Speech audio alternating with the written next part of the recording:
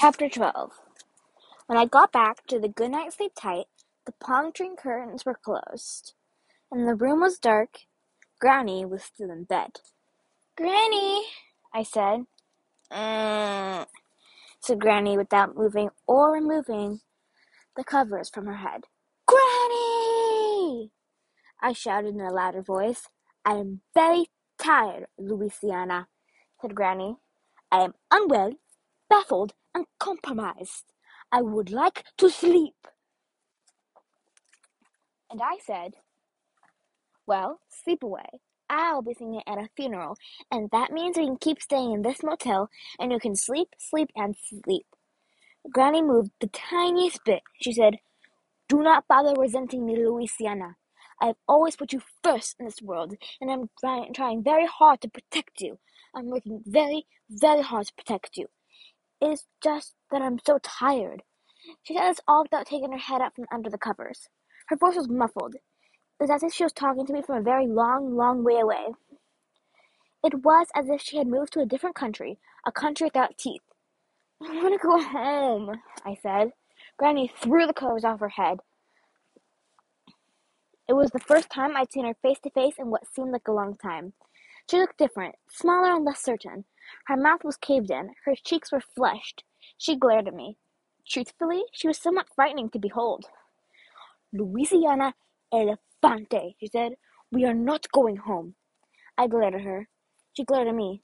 I looked away first. I said, "I'm hungry." "You're always hungry," said Granny in a relieved voice. She put the covers back over her head. "Yours is a perpetual and unceasing hunger. Go and find some food. I'm working to regain my strength.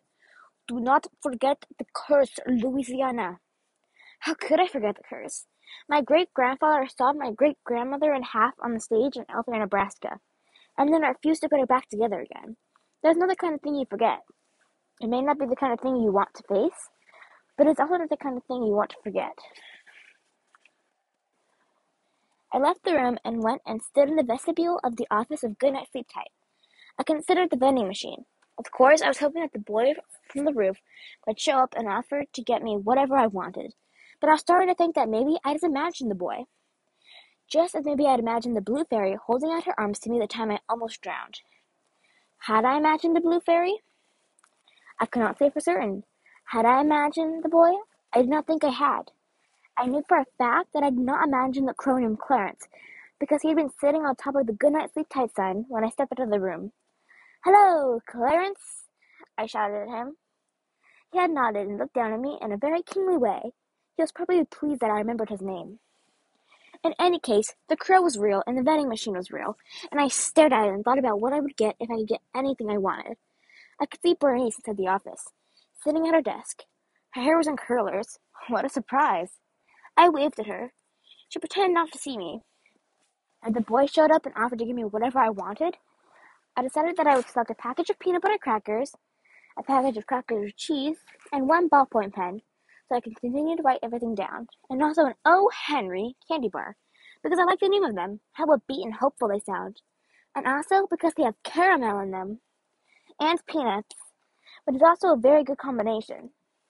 I was thinking all of that when the door to the vestibule opened, and there he was, the boy. "Hey," he said. Oh my goodness. I was glad to see him. I was glad even beyond the contents of the vending machine. And by that, I mean I liked his face, and I was glad he existed. Even if he couldn't give me the crackers and pen and candy bar. "I thought maybe I'd made you up," I said to him. "Nah," he said. He stood there, holding the door open, smiling. He nodded in the direction of Bernice. "She don't like me," he said. "Any minute now, and she'll be out there with a broom trying to chase me off. Come on." The minute we stepped outside, Clarence came swooping down from the sign and landed on the boy's shoulder. I had never seen such black and shiny feathers. The crow stared at me, and I stared back at him, and looking into his eyes was like looking into a dark mirror. I felt that if I looked carefully enough, if I held myself still enough, I'd be able to see the whole wide world reflected on that shiny blackness. Almost. "Would he sit on my shoulder?" I said. "I reckon if he gets to where he trusts you, he would." Clarence flapped his wings and took off past the sign toward the trees. What's your name? I said to the boy.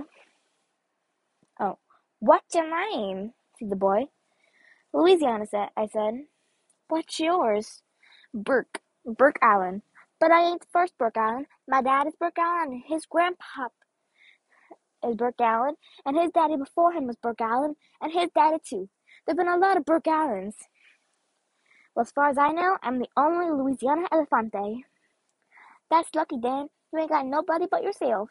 I said, I have a curse on my head. I don't know why I said it. I shouldn't have said it. Granny has always insisted that we may not talk about the curse of other people. To speak of the curse and testifies the curse. That is what Granny said. Granny said a lot. For as long as I could remember, Granny had been talking to me, telling me things, and telling me not to tell things. I had never told Raimi about the curse, or Beverly, but here I was telling this boy I did not know it all. Maybe, in addition to being tired of imposturing and preserving, I was also tired of keeping my mouth shut. A curse, said Burke. Dang! Yes, I said. It's a curse of sundering. Of what? Sundering. I don't know what that is. It means to tear apart, I said. All right, he said. If you say so. He pointed at the goodnight sleep tight sign. See that sign, he said? I can climb all the way up to the top of that sign. I can show you how, too. I'm afraid of heights, I said. Shoot, he said. There ain't nothing to be afraid of. I don't want to fall. You can't fall because there's a little bitty handhold the whole way up. You just gotta hold on and climb. I can show you how to climb up to the roof, too. Ain't nothing to it. No, I said. He waited, and I waited. His almost not there hair glinted in the sunlight. Why is your hair so short? He shrugged. My mama cuts all her hair. My daddy, my grandpa, and me. She cuts it all at the same time. So, your mother cuts the hair of Burke Allen, and Burke Allen? He smiled. Yeah, he said. All of us. My parents are dead. They were trapeze artists.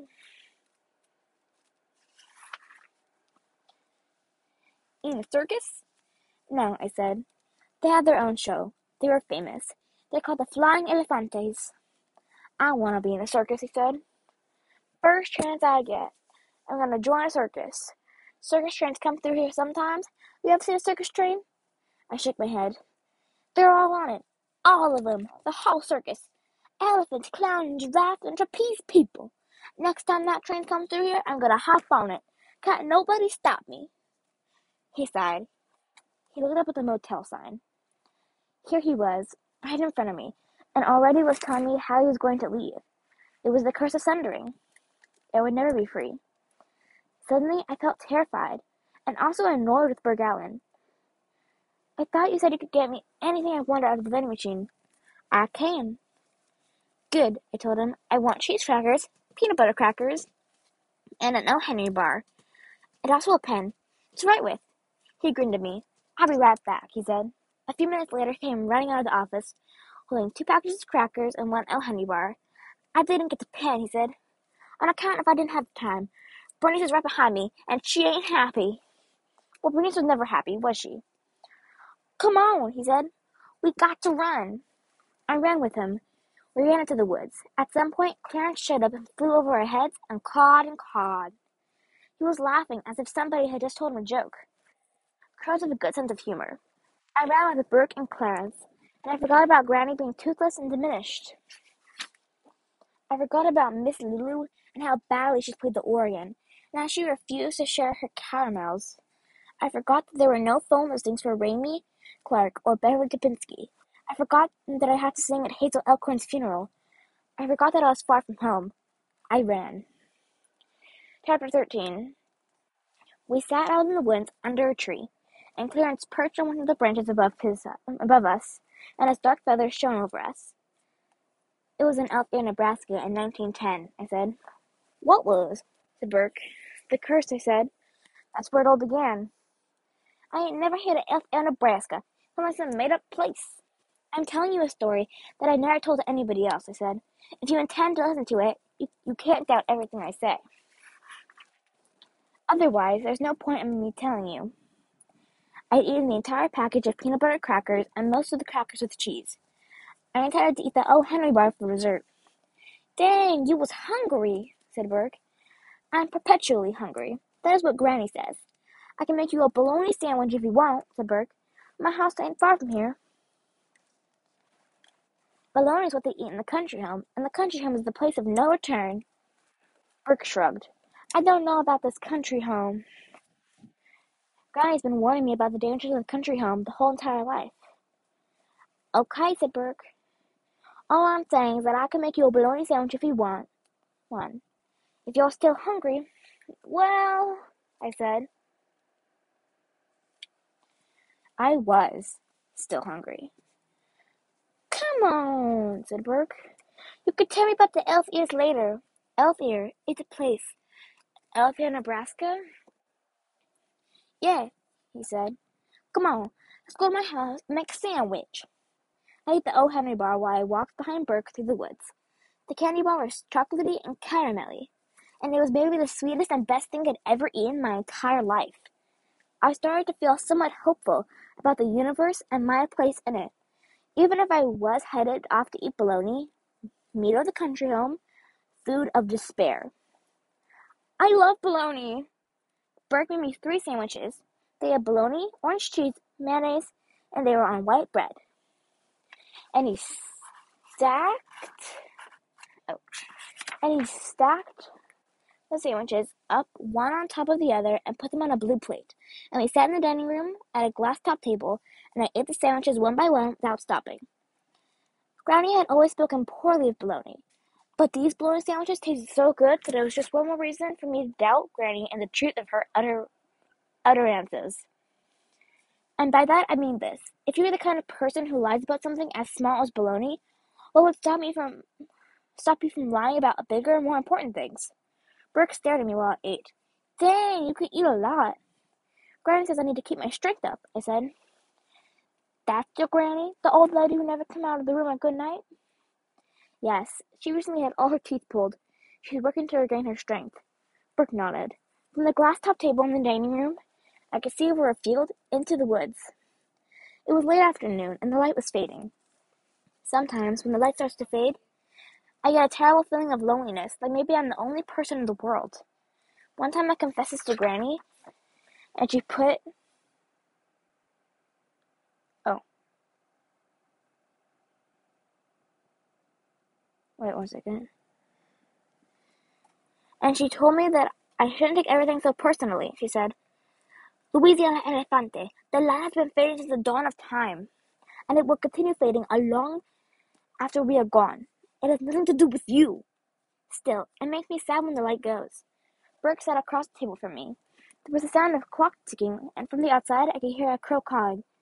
Is that Clarence? I said to Burke. Yeah, he said. He gets mad when I'm inside the house for too long. He misses me, I reckon. I'm very far from home, I said. Well, all right, said Burke. Where's home? I'm now going to tell you the story of the curse, I said. Okay, said Burke. I need to tell you this story. Okay, said Burke. I'm listening. It was Elf Ear, Nebraska, and the year was 1910. My granny was 8 years old, and her father was the most elegant and decisive magician who ever lived. Your granddaddy was a magician? Said Burke. My great-grandfather, I said, and my great-grandmother, my granny's mother, was the magician's assistant. They traveled all over the country to perform magic together. It was like being in a circus, said Burke. It was like being in a magic act, I said. But what matters is that I am telling you about the curse, and the curse began on stage in Elk Ear, Nebraska. My great-grandmother pulled my great-grandmother out of a hat, a small hat. He made her appear, and then he made her disappear into the hat, just like a rabbit. Burke was staring at me, listening. He had very blue eyes. What happened next? He said. What happened next was that my great-grandfather uttered the fateful words, I will now saw my lovely wife in half, and put her back together again, for I am Hiriam Elefante the Great. That was his name? Hiriam Elefante the Great? What kind of name is that? It was his name, I said. The important thing was the magician's assistant climbed to the box, and Hiriam Elefante nailed the box shut. Then he took a saw. He sawed the box in half, with my great-grandmother in it. She was cut in two, sundered. Do you understand? Burke nodded. Yeah. he said. It was a magic trick. He sawed her in half, and then he put her back together again. Well, that is what the audience thought would happen. That is not what everyone anticipated. But it was not what happened. I stared at Burke, and he stared at me. Well, he said, what happened? My great-grandmother sawed my great-grandmother in half, and then he walked away. He left my great-grandmother on the stage, sawed in two. He walked into the theater, and Althea kept walking. No one ever saw her again. What about your great-granny? Someone else put her back together again, a man from the audience who knew some magic. And the two of them ran away together, and my granny was left entirely alone. Dang, said Burke. Is this a true story? Of course it's true. What happened to your granny? She got sent to the a county home, to an orphanage. And that is the story of the curse of sundering, and how it has been passed down through the generations, and how the curse is on my head. Well, said Burke, what you gotta do is undo the curse, right? Undo it? I said. How would I do that? I don't know. There's got to be a way. Maybe what you do is go and find another magician to work some magic, different magic. Magic that puts things back together. Outside somewhere, Clarence called out.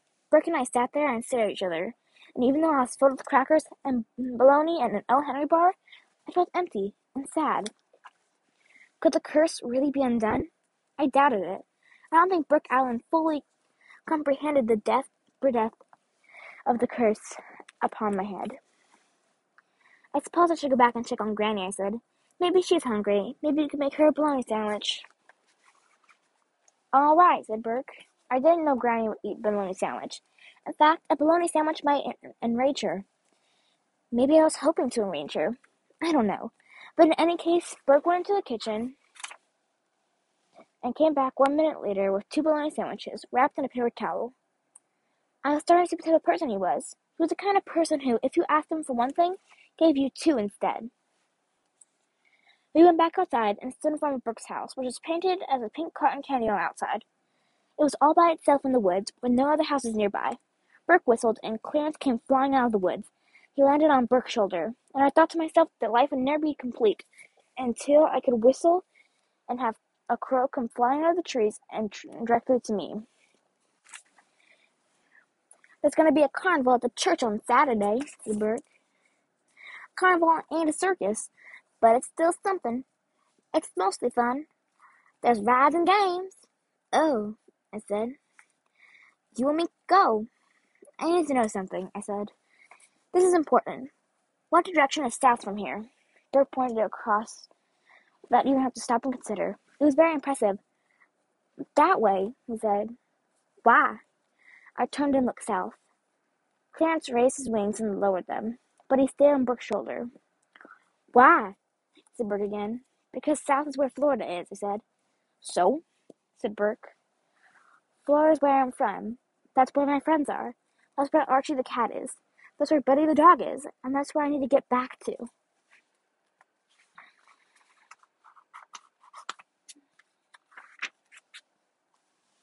How do you aim to get there?